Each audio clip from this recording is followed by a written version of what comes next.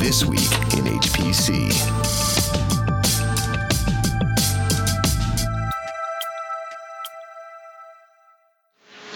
U.S. heats up supercomputing at NOAA and NCAR. And an HPC budget map update. It's This Week in HPC. Hi, everyone, and thanks for listening into another episode of This Week in HPC with Intersect 360 Research. I'm Addison Snell, and that's Michael Feldman, and This Week in HPC is distributed in partnership with our friends at Top500.org. Michael, it's a big week in climate and weather this week in HPC with a couple of new supercomputers getting installed or on order. Yeah, we got two big announcements this week. One that NOAA, they installed a couple of new systems, and NCAR ordered one, and that one won't be installed for a while. But yeah, both at the atmospheric research level and at the production level for weather, we got some big new systems coming online. All right, well, let's talk about the ones that are actually getting installed now, and those are going to be the ones at NOAA, National Oceanographic and Atmospheric. These are ones that we talked about before when they were first getting ordered, but now we're rolling in a pair of new Crays. Right, it's two XC40 systems. This was under a contract actually that was originally under IBM. This was some an iDataplex system originally, and they were going to have some extensions on it. But in the meantime, they sold the X division, the System X division, to Lenovo, so they couldn't sort of carry on the next version of iDataplex. So they subcontracted to Cray, and they put in two of the XC40 systems, and they're big systems. These are almost 3 petaflops apiece, total close to 6 petaflops at two different facilities, and it's a lot more weather simulation than NOAA's ever had, and it's going to really improve their weather prediction capabilities. At the risk of a groaner, are we going to talk about NOAA loading a pair of Cray XC40s 2x2 into their facility? And does this bode well for the future of Cray and everyone else getting wiped out in the flood? Well, you know, it is sort of an interesting backstory there when you talk about it. I mean, IBM did have this contract for quite a while, and it was originally a 10-year contract, and this was sort of the end of it. And they were going great guns, and IBM obviously made that strategic decision to sell off the System X division, or else they would have gotten the rest of this. It was a good deal for Cray. They got over $40 million out of it on these two systems plus support. So all around, Cray's happy, but IBM got the subcontract on it, so they basically finished out the deal like that. But as Timothy Prickett Morgan pointed out at the Next platform, Lenovo did not get this deal, and as we've talked about before, Lenovo's probably not going to get these systems, these U.S. government systems, as these are as follow-ons if there was an IBM system in there. And sure enough, they didn't. They picked it up from Cray, a U.S.-based company, and so they missed out on that deal. But it's something we talked about quite a bit, and it's something Lenovo's, well aware of, and they're going to have to eventually nose into this market. I think they eventually will, but not right now. The U.S. government's going to go U.S. only. Yeah, I wouldn't read too much into that. I mean, that's what we knew was going to happen. That would be the sector of the market, U.S. government, where Lenovo wouldn't compete in the near term. Now we are also tabulating site census data. We're going to work on closing out the year for 2015, adding up vendor shares. We'll figure out where Lenovo sits as the theoretical incumbent number 3 vendor behind Dell and HP somewhere, or HP and Dell somewhere, depending on how those two shake out. Now we have to really make that official before we figure out where they are. So I wouldn't read too much into Lenovo not having one of these deals. But coming back over onto the application side, joking aside with respect to NOAA, this area of climate modeling and weather modeling, these are really a big deal still and on an ongoing basis. We've got topics like global warming that are still getting talked about. We've got major atmospheric phenomena like El Nino going on now, so you worry about flooding, you worry about hurricanes, you get all kinds of stuff, and this isn't something that diminishes over time. And you say you're just not going to worry about anymore. The more forward-looking you can get on climate and weather, the better off you are, and that's something that's going to keep going. Also on the research side, not just the applied side with NOAA, but the National Center of Atmospheric Research, which is where the other major announcement is right now. Right, and that's an SGI system. That's an SGI ICE XA system, their newest sixth-generation ICE system, and that's going in there as a very large cluster. That's going to be 5.34 petaflops peak, the largest system NCAR's obviously had, and actually I think it's going to be the biggest system from a FLOPS point of view of any devoted weather or climate system. It's a very large system. This one's not going in until next year, but they ordered it up today or this week, and it's a very large win for SGI, who hasn't had a really big win like this in quite a while, but it's a big 5 petaflop system. Very, very good job there, SGI. Well, SGI also had a multi-petaflop win, I think, at Total, right? They've got a multi-petaflop system on the commercial side and right. Oil and gas at Total. This one might be bigger, though. We've got to look and do an actual comparison when we get to the next top 500. As for the overall, which is the biggest individual system, we'd have to take a look at ECMWF again and see what's there. They get some pretty big systems in Europe for this, but yeah, it's one of the world ranking heavyweights in any case, and that much is clear, and is important to SGI, as you were alluding to, because I think SGI's messaging for a while had been so focused on things like in-memory database and what they could do with HANA. Not that wasn't a big growth opportunity for that company, but I wanted to see something from SGI back on the traditional supercomputing side of things, show some of their might with that Altex ICE line, and this is a nice thing to see from them. This is a good welcome back to the traditional supercomputing side for SGI.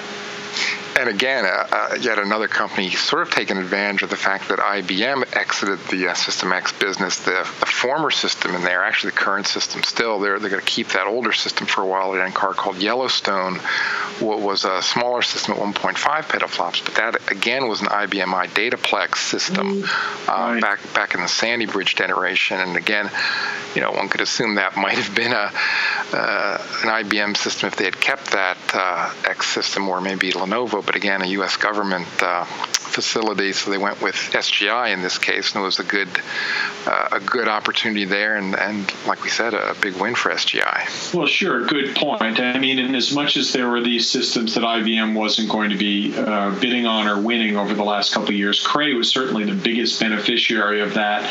SGI, I think it took a little while for them to start cashing in on that, so really that should have been a big opportunity for SGI all along, and now they are getting one.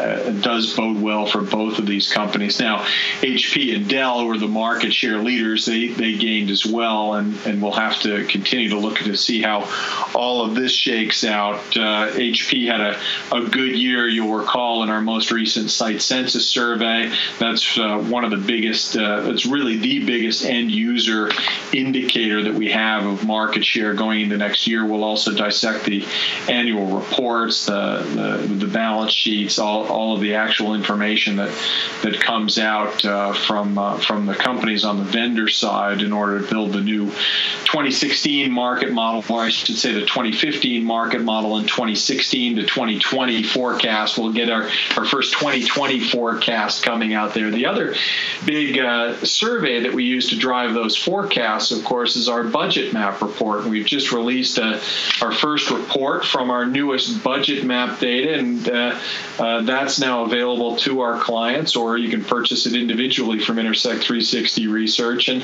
some interesting data coming out there. We get this is now our 10th year we're in as Intersect 360 Research, and we've done the budget map most of those years.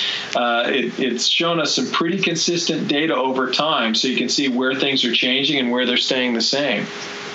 Yeah, I mean, looking at that data, I mean, things basically were on course for what we've seen over the past year, although we have noticed a somewhat uptick in the hardware spending or budgeting over the last year or two, and it ticked up pretty high. I think higher when we've seen it for a while at like 48% of the total HPC budget, and that might be a worthwhile trend that we're going to continue to see. But it does seem like hardware's rebounded somewhat from what we've seen at a somewhat lower level a few years ago.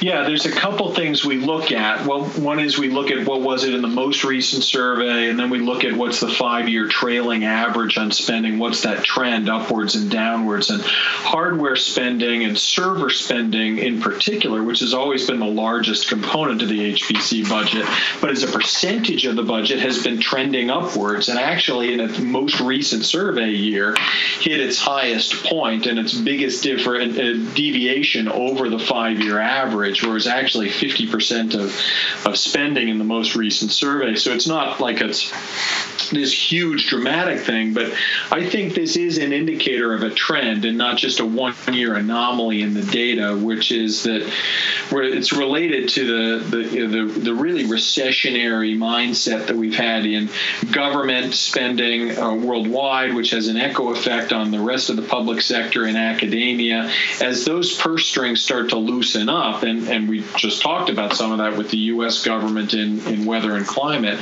as that loosens up and starts trending upwards a little bit, you'll see some of this pent-up hardware demand coming through, and the hardware will start drifting up again as an overall percent of the budget. Now, you're talking about percent of budget, so it's a zero-sum game. So if something, particularly the biggest component, is up, then something else will be down. At a category level, the thing that looked like it was down the most was personnel, particularly in things like system administration. Now, that doesn't mean spending is down overall, but as a percentage basis, hardware goes up, then something is going to fall. So the biggest difference is personnel to hardware. That ratio has been trending down. Right, and that actually reflects sort of the macroeconomics of a post-recession era where people cut back on staffing, personnel expense, and replace it with technology, and that's sort of what we're seeing here. I mean, maybe not to as great an extent as we've seen in some other industries, but it is discernible here, at least if we can believe these trend lines. So, yeah, staffing still the second largest budget item at 20%, but down a little bit. Now, there are a few other things we look at in this report. Also, we segment it by budget categories so you can get a sense of how to entry-level or mid-range kinds of budgets differentiate from high-end or supercomputing kinds of budgets. In particular, power consumption winds up being a lot different as you walk up that chain, and all of that is explored in the report in terms of what's in budget and how much of it you get tagged for and what percent of the budget goes to those things. And another big topic, of course, that's been a huge area of focus in our research over the last couple of years has been cloud. And we keep looking at the budget map data very closely to watch for the big uptick in cloud computing. And you know what? It keeps not coming. I mean, there's cloud, and it pretty much still hovers along at its 2.5-3% of the budget, plus or minus. We haven't seen any big trend yet to where it's really starting to climb upwards. Yeah, I mean, it's sort of a hard thing to track. I mean, it's such a small percentage of the budget. So when you see sort of a little bit of growth one year or another, you see, well, maybe it's reached some sort of inflection point. But from this, it's apparently still not the case. It's hovered around this 3% share for over the past few years, and it still seems to be stuck there. Although people respond that they're still looking at it, they're evaluating it, in some cases spending money on it, but it still hasn't gotten a fire lit under it yet, at least from this data.